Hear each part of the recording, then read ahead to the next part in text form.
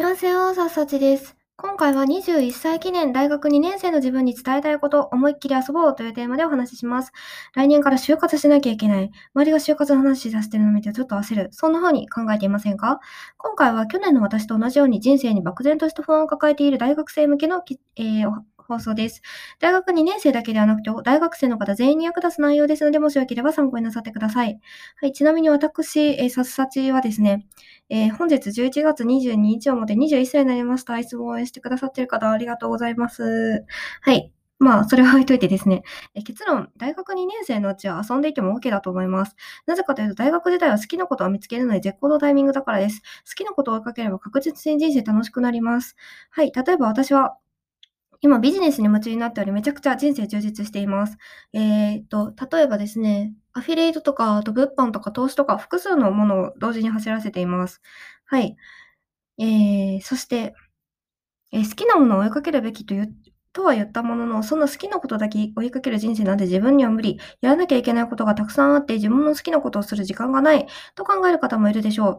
私も大学1年生の時はちょっと、かなり、焦ってるタイプでした。単位を取るためには勉強しなきゃいけない。お金がないからバイトしないと授業料払えなくて退学になる。といった、思考をしていて、で、いつも焦っていて、結局勉強でもバイトでも十分なパフォーマンスを発揮できずにミスばかりしていました。ですが、今考えると当時の私にまず必要だったのはお金ではなくて夢中になれるものだったと思います。バイトがうまくいかない。だからといって勉強する気にもなれない。はい。で、バイトも勉強も、こういったね、感じでうまくいかなかった原因はどちらにも集中できてなかったからだと思います。以前の私は昔起こった辛いことを考えないようにしていて、逆にその辛いことが気になってしまっていました。辛いことに向き合うことができた後は何か一つでもいいので集中しやすいもの、夢中になれるものをまず見つけることが大切です。そして夢中になれるものを見つけるには行動あるのみだというふうに考えています。何かちょっとでも気になることがあれば全力で遊ぶのがおすすめです。たとえ勉強とは関係のないような K-POP やゲームでも大丈夫です。K-POP やゲームは、勉強やビジネスにつながるからですね。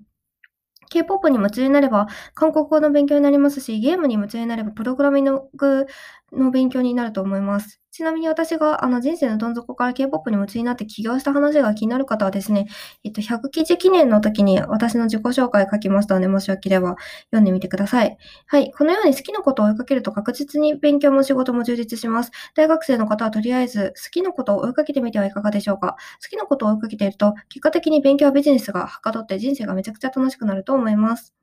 はい、いかがだったでしょうか。今回は21歳記念大学2年生の自分に伝えたいことを思いっきり遊ぼうというテーマでお話ししました。